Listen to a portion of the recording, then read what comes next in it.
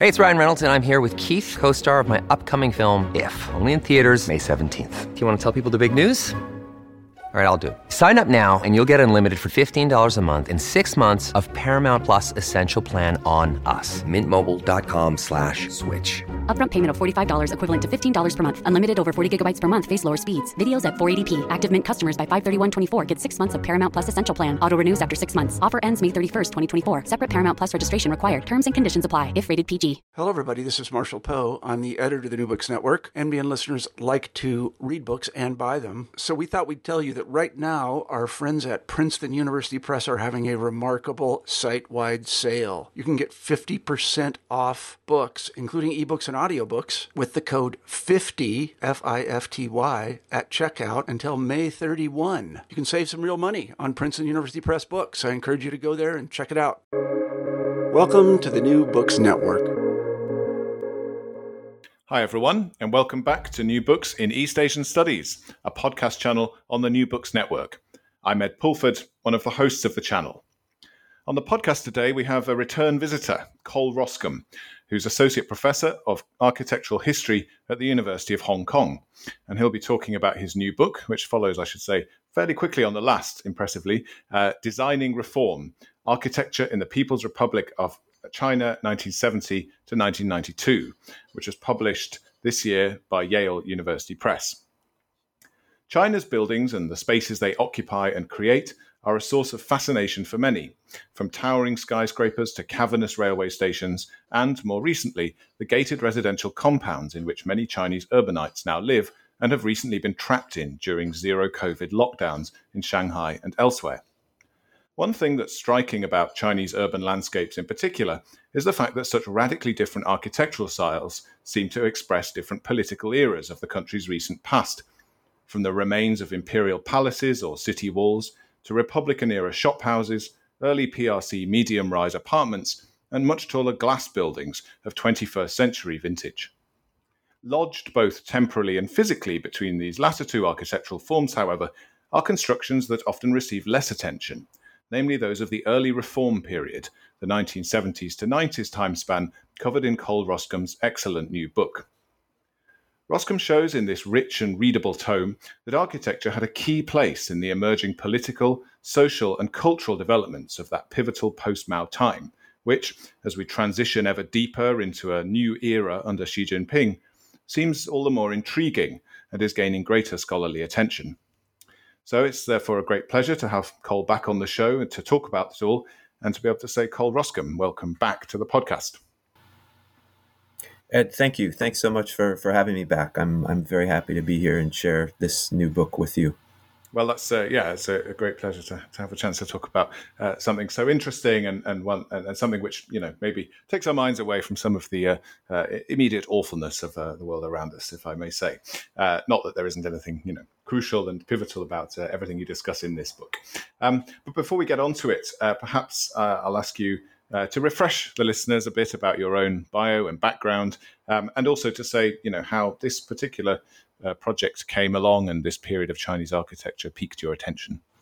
Sure, absolutely. I am, as you mentioned, I'm an associate professor of architectural history at HKU, and I've been in Hong Kong for the last 12 years. And in that time, my research has broadly covered the architectural history of China in relationship to the world. So my key research interests lie in the way in which architecture, and that's architecture broadly understood, not simply as buildings, but the profession, building codes, the governance that often comes with buildings and their construction, how architecture broadly understood can be seen as mediating China's relationship to the world historically. Some listeners may recall my first book, which looked at the treaty port system, specifically in Shanghai, and questions of governance in relationship to the design of the international settlements, the French concession in the Chinese city. This is a book that I think is a departure from those questions in that project, but in some ways is in alignment with some of those issues, particularly the way that architecture is being used and deployed to transition from one physical, social, political reality into another. Gotcha. And I might just ask a few questions about, or a question about that transition from the last project to this one. As you mentioned, it is a significant break or a departure from that Shanghai book. So I just wonder, since there are plenty of listeners, I think, who are involved in research and involved in particular in moving from one research project to another, or considering how that's done. Was it a smooth transition? Did it feel like a kind of break away from something you were sick of, or how did this kind of move on to really something so different, a totally different period, in many ways a different geography as well? There are lots of locations outside Shanghai that come into this book. How did that kind of process from one research project to another work? Yeah, this was a project that initially emerged in the last year or two of my graduate studies as I was completing the dissertation, which became the basis for the book on Shanghai. I was also fascinated by more recent design and construction in China and the urbanism in China over the last 20 to 30 years. And I began to dig a bit deeper into the more recent history of that development. Of course, I was living in China at certain periods of time in graduate school and was traveling in and out of China. And so I had this personal direct engagement with the built environment that I think triggered questions about where all of it came from. So as I began to look further back in time, I pushed all the way back to really, one could argue, the events like Nixon's visit to China in 1972, which was 50 years ago this year. And I began to recognize that there were early diplomatic moments and also early economic ties being established that then became the basis for reform, but also the basis for architectural change. I should also say that a kind of parallel project that's emerged from this research is China's relationship to Africa. That too was something that stemmed from my initial interest in contemporary events and contemporary design and construction. But as I began to tease and trace this thread back further, I realized there was a much longer history in the case of China and Africa, one that extends back into the early 1960s. So the early reform period, and in fact, the moment that immediately preceded that in the 1970s, seemed to mark a shift, as you mentioned in your introduction, a transition of sorts that warranted further study. Well, that's great, and all those different elements are, very deftly woven together and integrated within the book. The kind of macro level diplomatic and political interest with the, specific kind of details and textures of architectural practice and of, forms of architecture themselves. And I think hearing of how that sort of insight came from living in China and so on, I'm thinking of all the buildings of a sort of pre 21st century vintage that one sees in Chinese cities up to now. These kind of often white tile or these kind of slightly taller but not really tall buildings. And I think I've always been interested in those as a sort of monument to something, but never really in my mind put that together with, as you say, kind of pivotal moments like the Nixon visit or the opening up and the kind of engagements that were going on. So it's great to see all of that sort of laid out in the book. Speaking of which, let's get into it then. Now, you begin the introduction by highlighting kind of two examples, which I think speak to issues that you've raised there, both Beijing Hotel, or an extension added to the Beijing Hotel in Beijing, funnily enough, in the 1970s, and also the Tazara Railway, built in East Africa, also in the 70s, or started in the 70s. So could you say a bit about why those two projects kind of crystallize some of what you're wanting to say here in the book? Absolutely.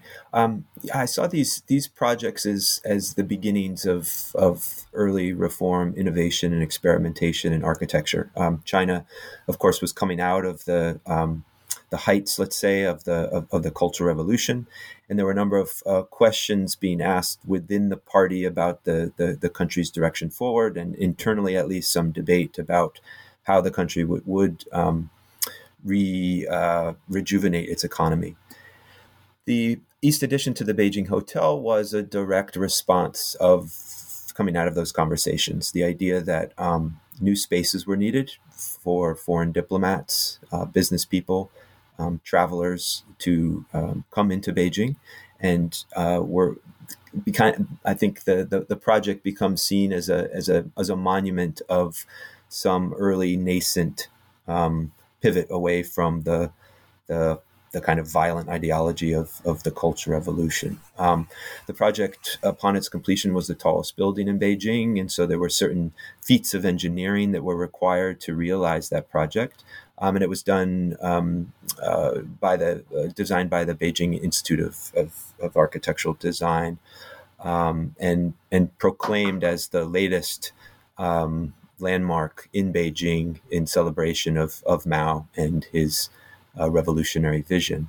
So that project then I saw in parallel with international infrastructural investment and construction that China was undertaking in Zambia and Tanzania, specifically the Tazara Railway that you mentioned.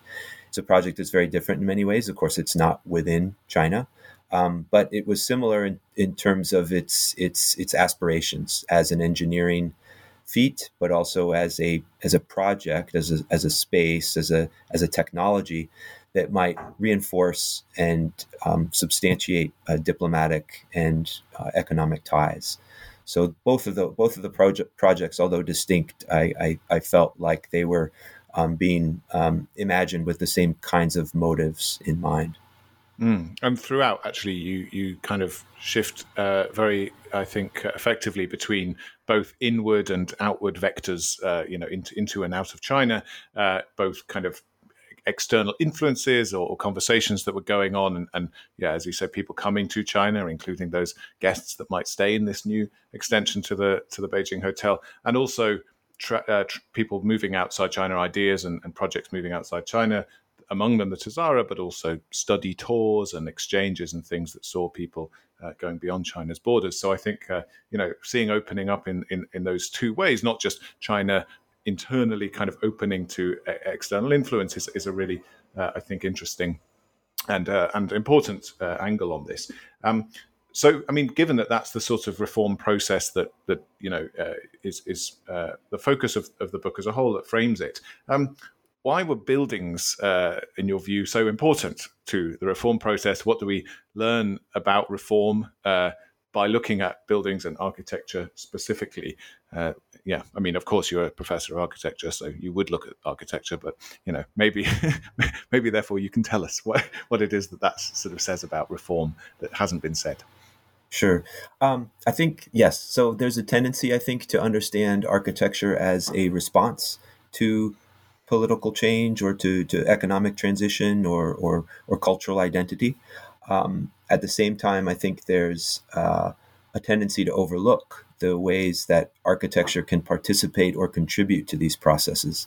And that goes beyond the physical elements of the building per se, and begin to examine and dig into the ways that perceptions can be shaped by architecture, the way that architecture can actively shape behaviors and begin to induce certain practices.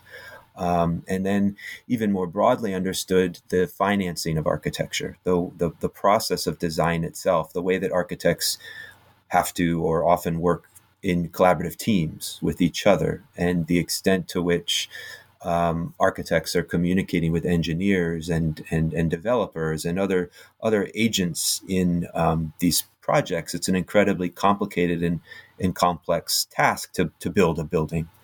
And so I, as an architectural historian, of course, I see my job as being to unpack and to examine the multitude of different influences and factors and forces that go into design and construction.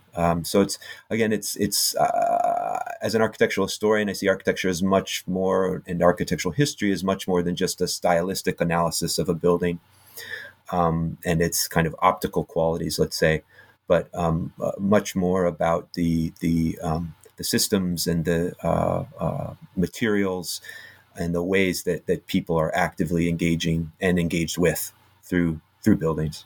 Right. And I mean, I wonder, speaking is someone, an expert in architectural history more generally, would you say that aside from applying to China in the case that you identify here, is that part of a broader conversation? Is thinking of architecture in that way something that is currently quite high in the mix of architectural history or architecture as an academic discipline? I mean, thinking from the perspective of anthropology, for example, there's been quite now long-standing interest in agency or kind of the ability of things beyond the human to act and exert, will and agency on the world potentially.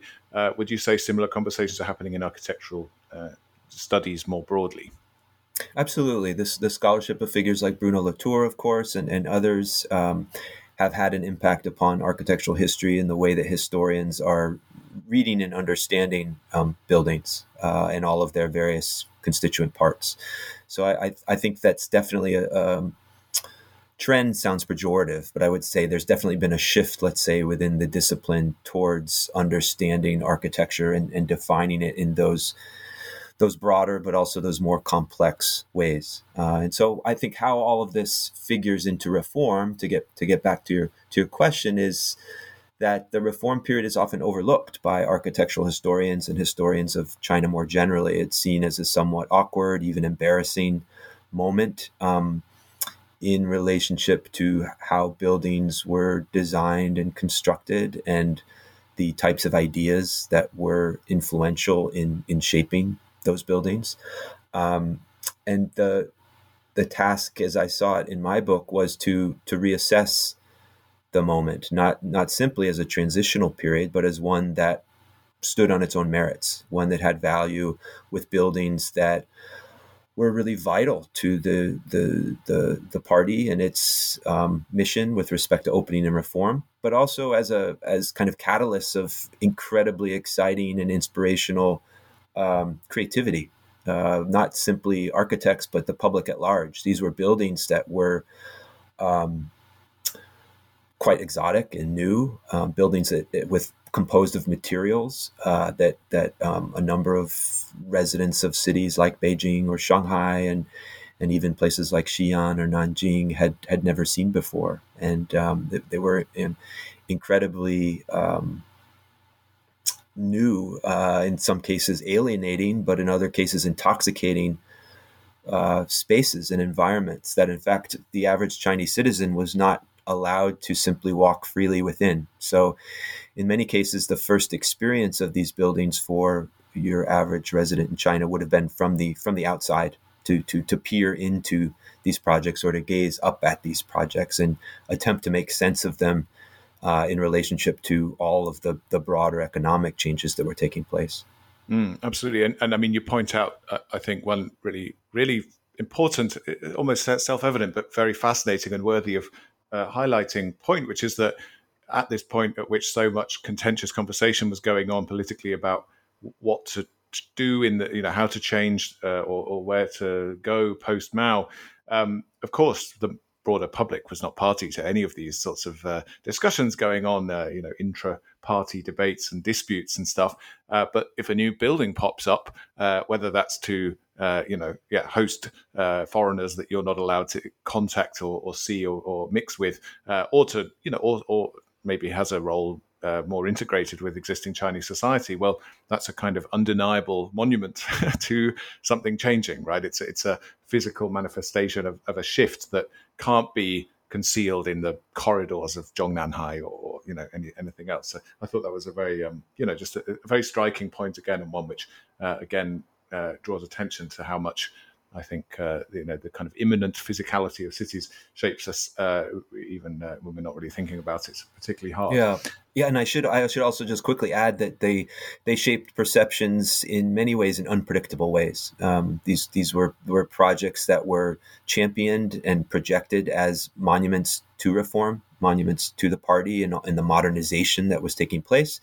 But in a subjective opinion of a building might very easily and quickly diverge from the official line, and that did take place both in and was evidenced in some of the primary archival work I did, but also in interviews with people who either worked within international hotels or lived in places like Nanjing and were able to recount to me their first encounters and experiences with these buildings. For those people I met and interviewed with who were actually fortunate enough to work within these hotels, of course, the experience was equally intoxicating and alienating, but very different. It tended to revolve around the different programs and the different activities that were taking place within hotels.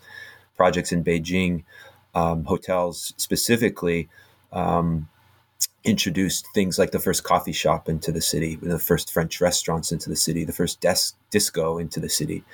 And all of the activities surrounding those spaces were influential and destabilizing in a certain way.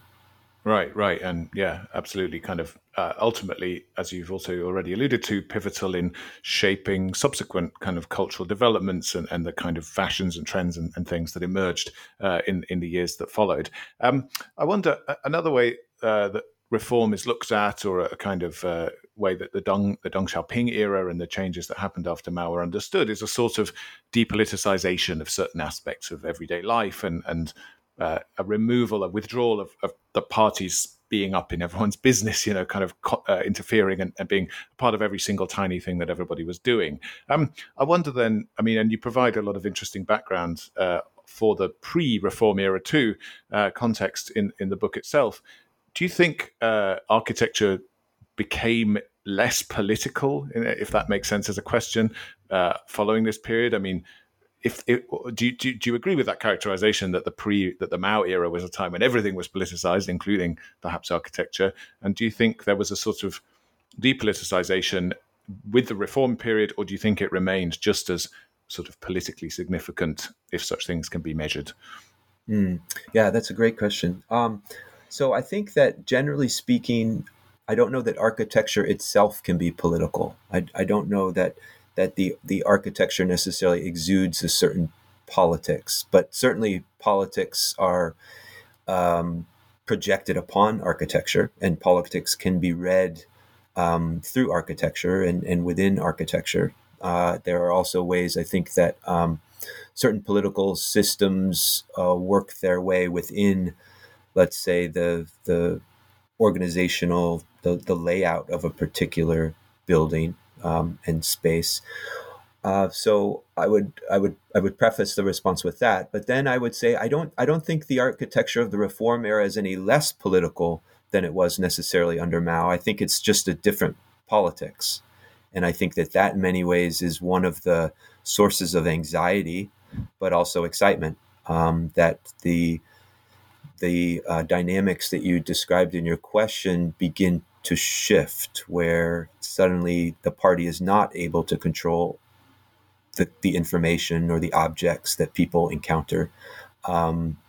Foreign guests in hotels, for example, accidentally leave things in their hotel rooms, and there's kind of some famous or well-known stories about those objects then being picked up by hotel management and then transferred to the next city that the person will be visiting on an official study tour.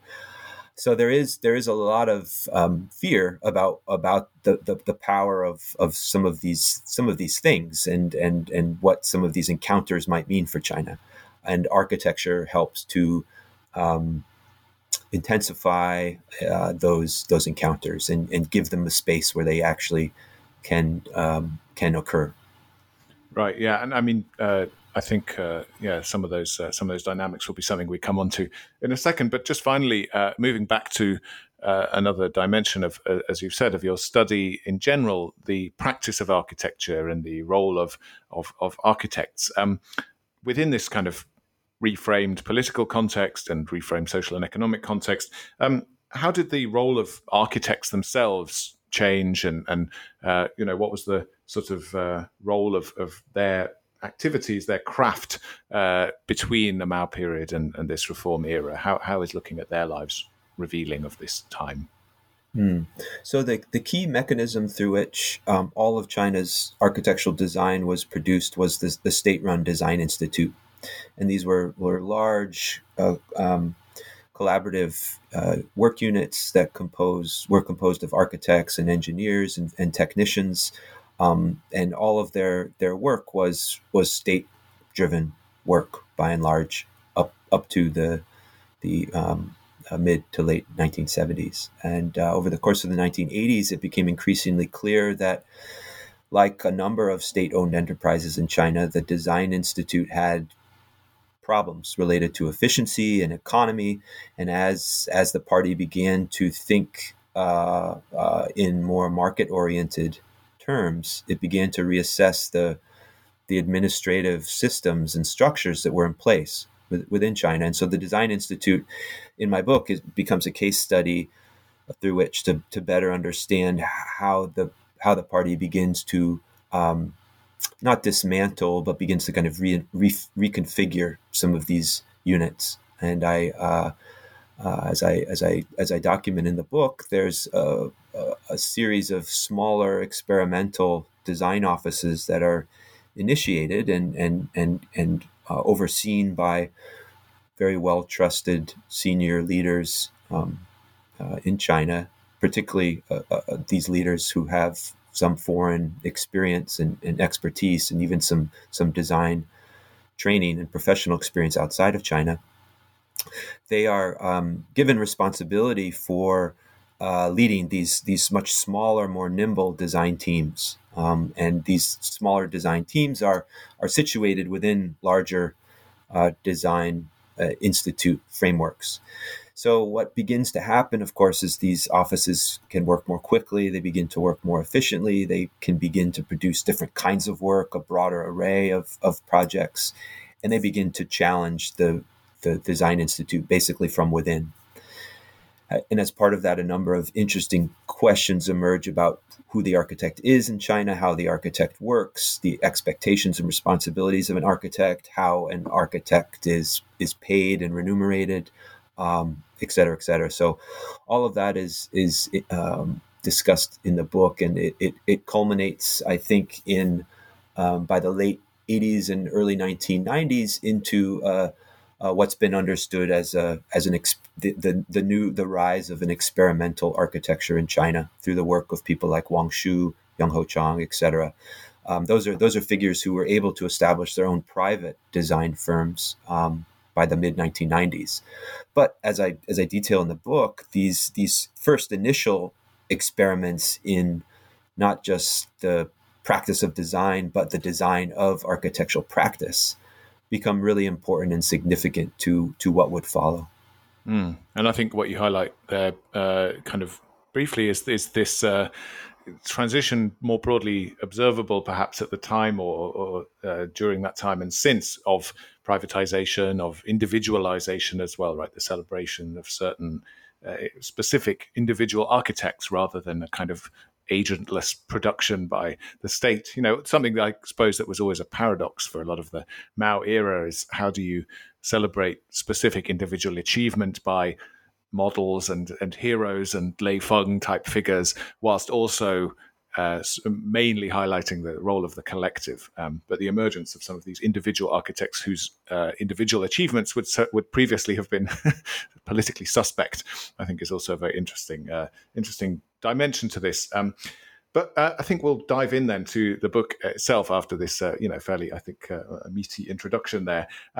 The book itself is divided into three parts, each comprising three chapters, which kind of look at different dimensions, and as you say, transition really between the kind of sociological, the stylistic, the institutional, many different dimensions of this architectural shift. And you begin somewhere which we've already alluded to, with the kind of new spaces that emerge in order to host, foreign guests or outsiders coming in. Many of them, as you've said, shielded from the kind of surrounding society.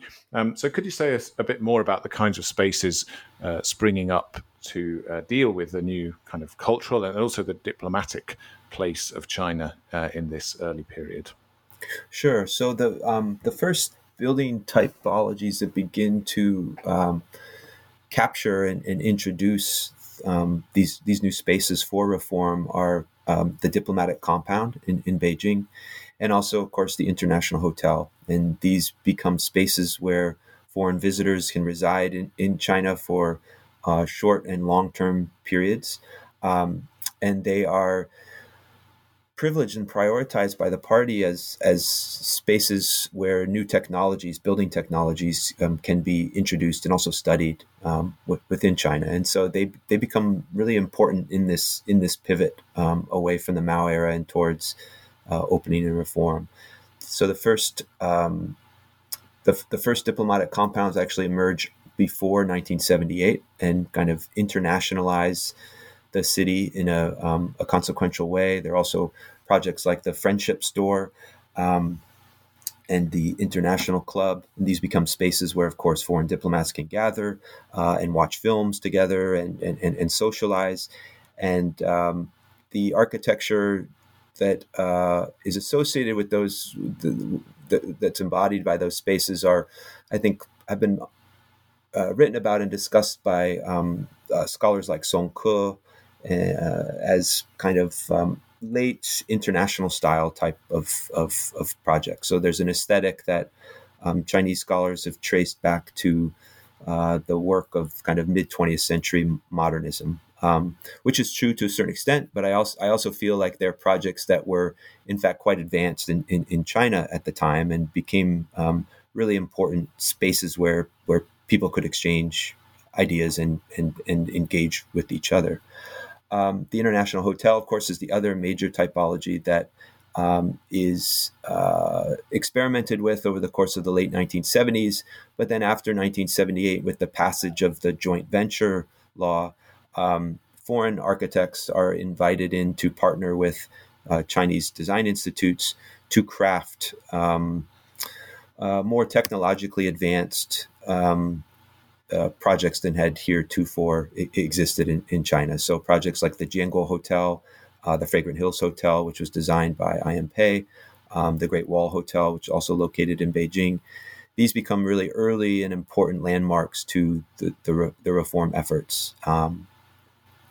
Great. Yeah. And I mean, the International Hotel gets its own chapter later on in the book. And I think, again, the identification of that as a sort of key space and an institution really suddenly makes sense of experiences that I would imagine many visitors to China might have had, noticing that everywhere, all kinds of places are called something 国际酒店, right? Something international hotel, and this emphasis on the international, I think, sometimes seems a bit striking. It's like why emphasize? Surely anyone can just stay in a hotel. I mean, actually, that's a trend that is decreasingly the case, I gather, more recently in China. But it sort of makes it clearer, I think, what the origins of that idea are, and it's really interesting to read your descriptions of the sort of other organizations, the other opportunities that are afforded by those spaces, how many new kinds of companies or agencies or kinds of bureaus of things set up in these hotels,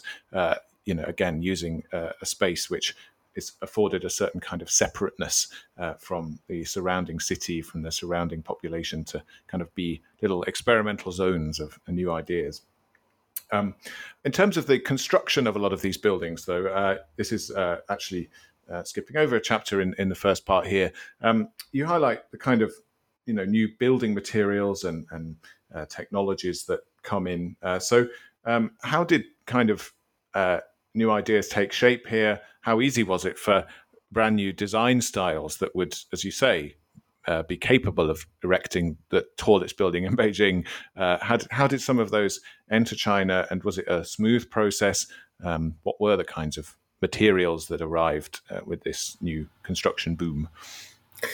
Yeah, so even prior to the advent of that international hotel era, there are early technological shifts beginning to take place with respect to specific building components. So hollow bricks and wall panels, prefabricated elements. These were all building technologies that China had actually already had, dating back to the mid 1950s. Some of them were experimented with and innovated within China. Others were brought from the Soviet Union via Soviet advisors who were very influential in early construction of the PRC. But as a result, not only of the Great Leap Forward, but then, of course, the Cultural Revolution, these technologies begin to lose favor and begin the expertise that's required to produce them begins to deteriorate. And by the end of the Cultural Revolution, of course, then there's this push towards reintegration, an effort to reach out and engage with the capitalist world, as well as to repair relations with the socialist world, and building materials become an important kind of vector in that development. So, as you mentioned, these key elements, which I discuss in the third chapter, the brick, the block, the panel, these technologies become introduced within specific work units in China, and then become kind of more broadly disseminated around the country over the course of the mid 1970s. There's a building a wall technology campaign that's initiated just after Mao's death in 1976, and all of this lays the groundwork then for the large scale construction that would follow. The East addition to the Beijing Hotel has some of these technologies in it in the 1970s, but the technology is able to kind of decentralize out of Beijing and begin to spread to other parts of the country more quickly over the course of the late 1970s and then the 1980s. Mm. And I think you're highlighting there of the Soviet influence perhaps on some of the early construction projects, both technologically and stylistically, is important there too, and I think addresses maybe some broader conversations that have been going on about the fact that opening up in China, that the post Mao sort of shifts were not actually the kind of first time that the PRC had ever had international partners or been involved in international conversations, right? And I think you kind of contribute there to a sense that, if anything, it was more just of a shift, who was being talked to, where ideas were coming from. Actually, the previous kind of ideas had also kind of come from somewhere. Not that they weren't ultimately Chinese creations, but the kind of move from certain techniques and technologies derived from maybe socialist or Soviet expertise to the capitalist kind of conversation partners, I think is a really interesting thing you trace. I wonder also, going to the sort of individual person level of things, we've already mentioned architects, but you also highlight some interesting things about the role of workers and how workers were sort of seen to be involved in these new technologies, how they were supposed to engage with them. Was the worker themselves supposed to be a new kind of figure in the construction of these big new buildings, compared to the, I guess, idealized collective worker of the early period or the Mao period? Yeah, questions of labor and design expertise are also a really important theme, I think, in this period. There's a definite shift away from the worker as ideological soldier, let's say, or a revolutionary, and towards the technical expert as the key agent of the state. And that's also a part of this story. Workers begin to take on additional tasks and are forced to kind of adapt and modernize their own building practices. At the same time, architects and engineers, a so-called technical elite that had been largely marginalized and even punished and imprisoned during the Cultural Revolution for their technical knowledge, take on a new status. They become valued again, not simply for their knowledge, but for their relationships and through the networks that they can begin to participate within in international terms.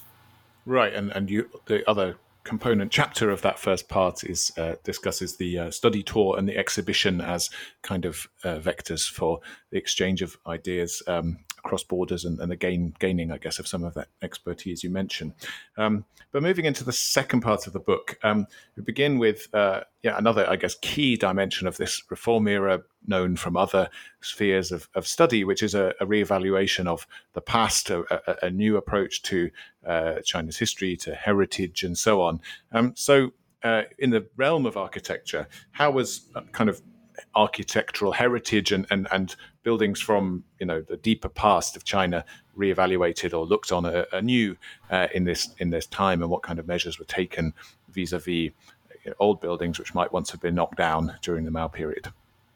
Yeah, the violence that was inflicted upon imperial era buildings during the Cultural Revolution would have obviously a lasting psychological effect on the population, as well as a scarring effect on the built environment. And so following the opening and reform era, Chinese architectural history, I should say, was reassessed and understood as having value to the state, not necessarily or simply on its own right, but also as a means of building up the country's tourism industry. That heritage had value in relationship to capitalism and to the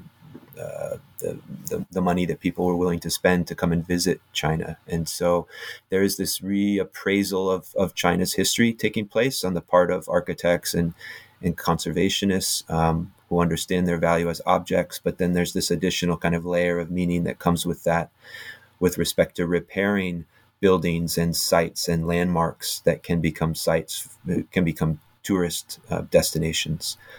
So there's a chapter in the book that gets into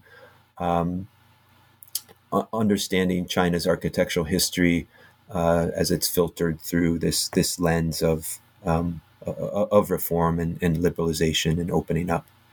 But so just in terms of that, new perspective on kind of buildings, from the dynastic era, did that also have a manifestation in architectural style itself? Was it newly permissible to incorporate kind of classical elements into buildings? I mean, lots of the brick block panel type constructions that you highlight, would seem not to have space or kind of any room for decorative or otherwise kind of stylistic allusions to that classical period. But was this something that came back in, or did that happen kind of later? I mean, I'm thinking, I don't know, of the kind of absurd Beijing West Railway Station, for example, with those kind of very odd little whatever cupola pagoda-y bits on top or things like that. When did that stuff start to return? That begins to happen at around this time. So with the reappraisal of China's architectural history, there's this concurrent embrace of new architectural theories, foremost of which is postmodernism, of course, and contextualism, and understanding architecture as a key source of culture and cultural meaning and identity. So Chinese architects are actively debating the ways in which Chinese architecture can be modernized at this time. And there are a variety of different experimentations happening through materials and through aesthetics over the course of the 1980s. So it all gives rise to this big roof controversy in largely centered on Beijing that is promoted to encourage this re-engagement with China's architectural history, to identify sources of technology from abroad, and then to import those technologies and render them Chinese, let's say, through these what could be understood as kind of gaudy, almost extravagant aesthetic elements on the roof, as well as in some of the interior detailing. Well, and I think those kind of creative flourishes, that shift. If we look at, and I do a bit of teaching on this topic, that looking at the 10 great buildings of 1959 in Beijing and trying to understand how they are consistent or otherwise with this Stalinist mantra of national in form and socialist in content. But I guess that those kind of slightly hard to read kind of constructions that you mention with the roofs and so on, as I think entirely justify the point you made at the start about this period needing its own needing its own focus. It's not just a hinge period or some sort of in between time. It's deserving of some interrogation to see what's actually going on here. And we'll come on to postmodernism in a second, actually, because it's something I want to mention a bit more about or hear a bit more about. But before that, in that second section of the book, you also discuss in detail the SEZ, the special economic zones, as spaces of new economic innovation, if you like, in this reform era. And some of the party debates that were going on about, whether it was okay to allow this kind of capitalist activity in these areas. Most iconically, I guess, Shenzhen, adjacent to Hong Kong, but elsewhere too. Were the SEZs equally spaces of architectural innovation? Were they spaces of exception where sorts of the shackles were off as far as what you could do architecturally, just as much as they were economically at this time, or were they more was what was going on there architecturally more in line with what was happening back in the sort of the interior and the kind of core parts of the country? I see the innovations taking place in Shenzhen as not just economic in nature, but very much architectural in nature as well. Projects, early factories and hotels to accommodate foreign and Chinese entrepreneurs from Hong Kong and the broader Chinese diaspora are all really important to this period and to the architectural changes that were taking place. And Shenzhen becomes seen as not just an experiment, but in some ways a kind of model experiment where new financing systems are tested out and experimented with, new different forms of housing begin to be introduced into Shenzhen. Of course, Hong Kong plays a tremendous influence and an important role in that history. There's a lot of active exchange and flows of capital and ideas and people back and forth across the border. Tourism, of course, is a factor as well. Hong Kong residents who want a vacation in Shenzhen and visit relatives, and so with those familial networks and connections, architecture inevitably follows and kind of reifies those relationships. So Shenzhen is very much at the forefront of the experimentation architecturally during the reform period. Mm-hmm. And at this time, as I recall, gets China's tallest building during, kind of superseding. I don't know if it directly superseded the Beijing Hotel, whether there were some other contenders in the middle there. But I suppose the idea that the tallest building could be so far from the center is a sort of emblem of that experimentation and the elevation of that model as you said, a kind of new, ultimately a model for the transformation of the whole country.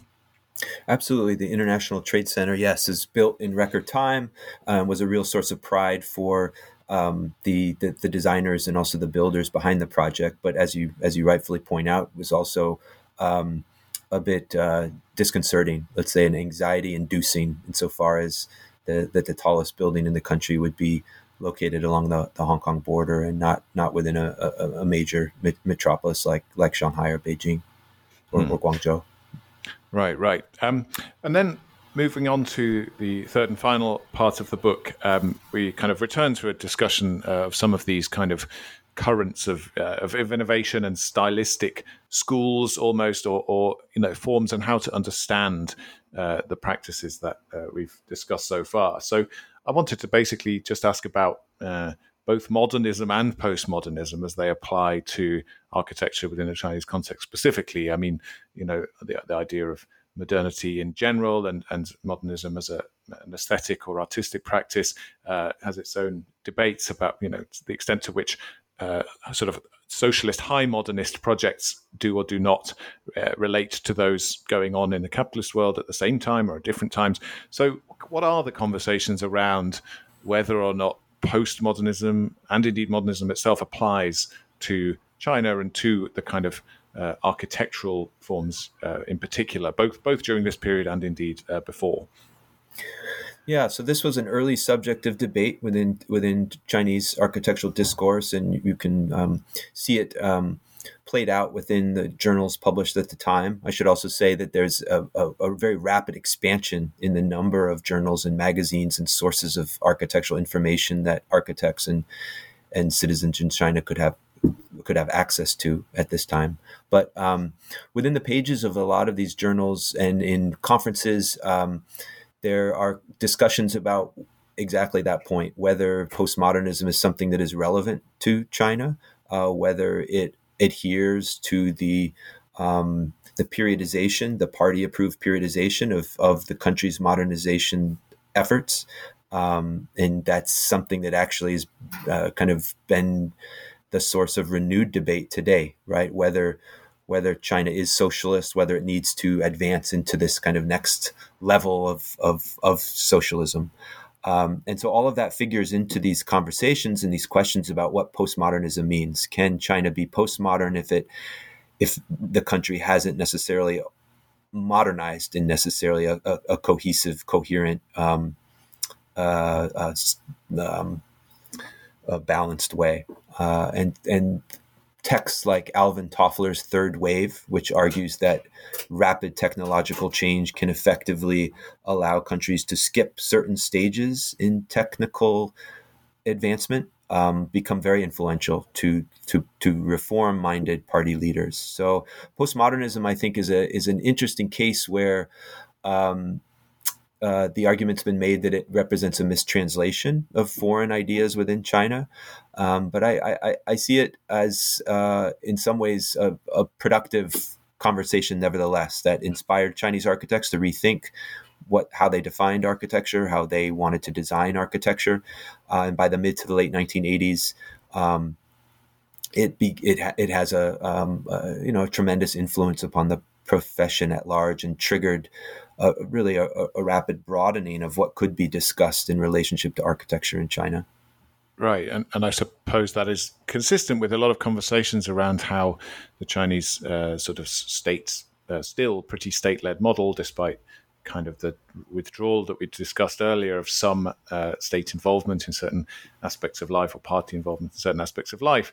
How does that interact with the kind of loose, formless, or at least fairly entropic patterns of postmodern, neoliberal, highly capitalized life in general? But I suppose the conversation that you just highlighted there with regard to whether or not China can fit into a pre-existing postmodern pattern shifts in the years since, and actually as the economic experiments and the greater power and influence of China develops, to a broader question about how China itself redefines these kinds of conversations, right? It's not just about receiving, and as we've highlighted, your book is as much about China going out and things emanating from China as arriving in them. And indeed, that's the sort of focus of the final chapter of part 3, China in Africa. So what role has sort of architecture played in the kind of export or proliferation of a notional China model, or the kind of growing influence of the country and its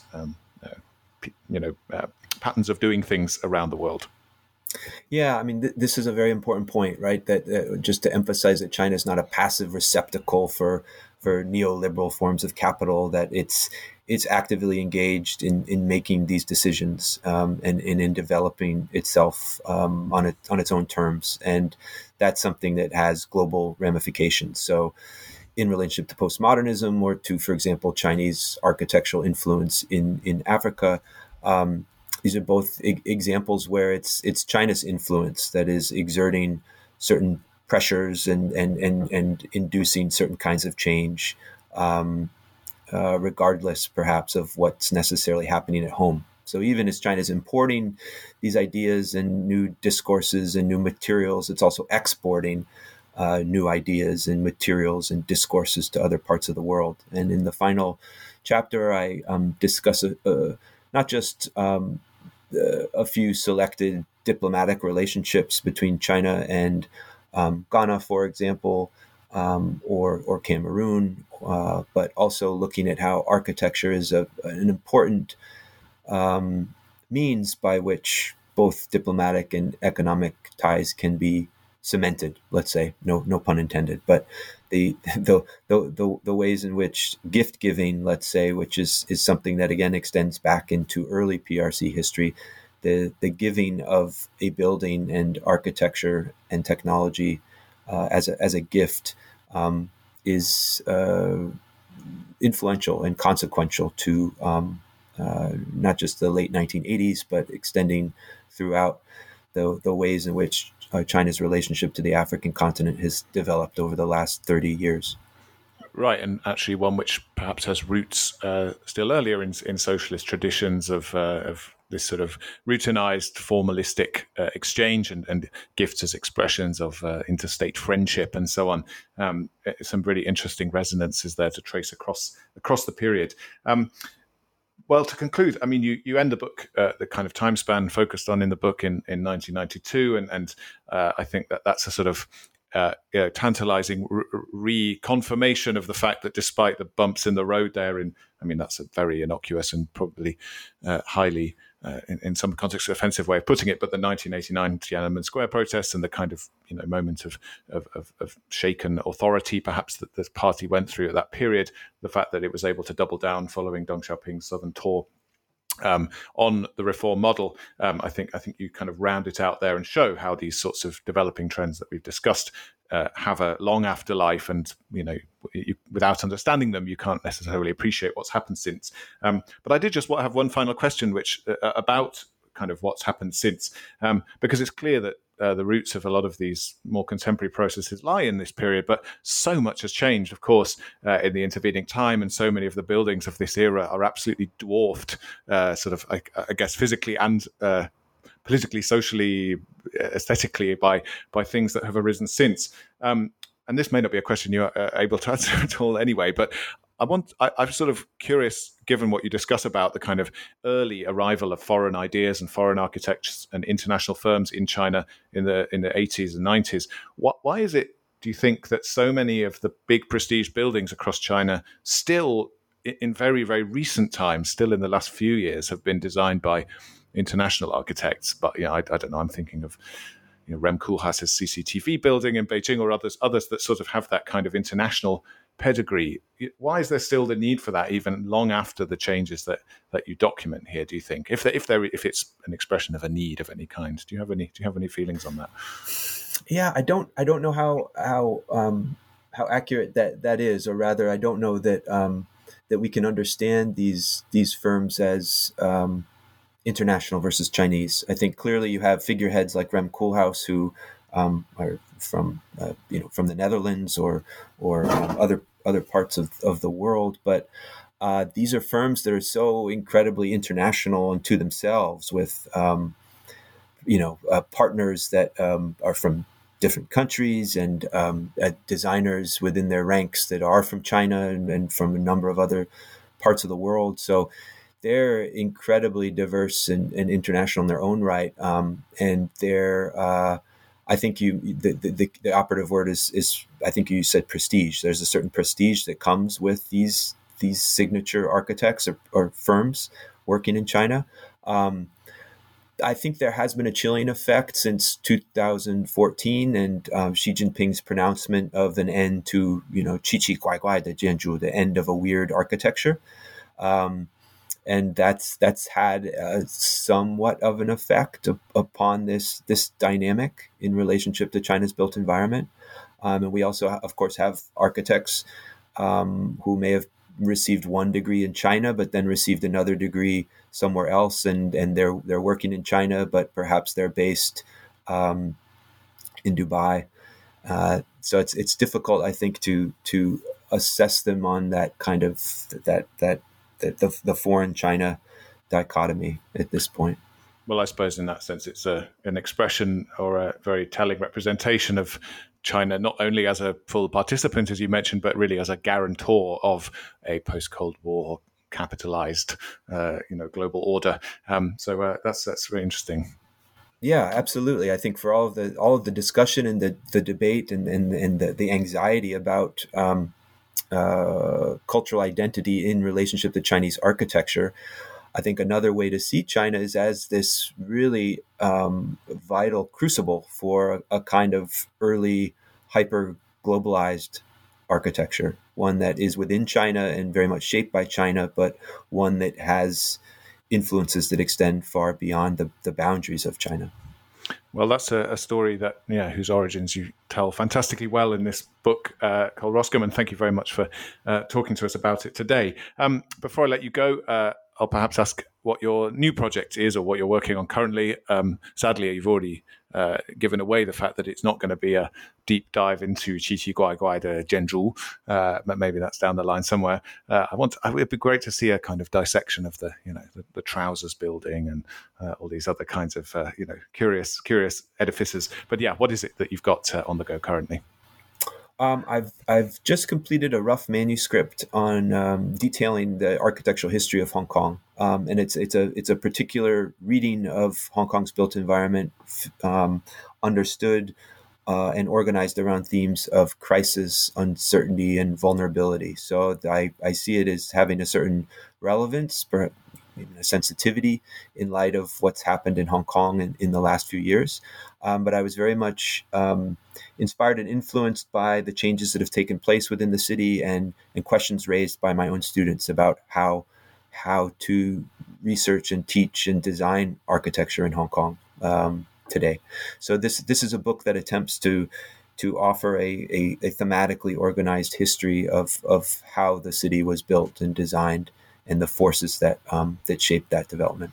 Fantastic. Well, and yeah, very timely, as you say, and it seems, if nothing else, that the production line continues to operate at a great speed. So perhaps we'll have another conversation about that one before too long. But in any case, Cole Roskam, it's been great speaking to you again today. Thank you very much for appearing on the show. Thank you, Ed. I really appreciate it. And listeners, we also appreciate your listenership. Thank you very much for tuning in. This has been New Books in East Asian Studies, and it will be back with you again very soon. Goodbye.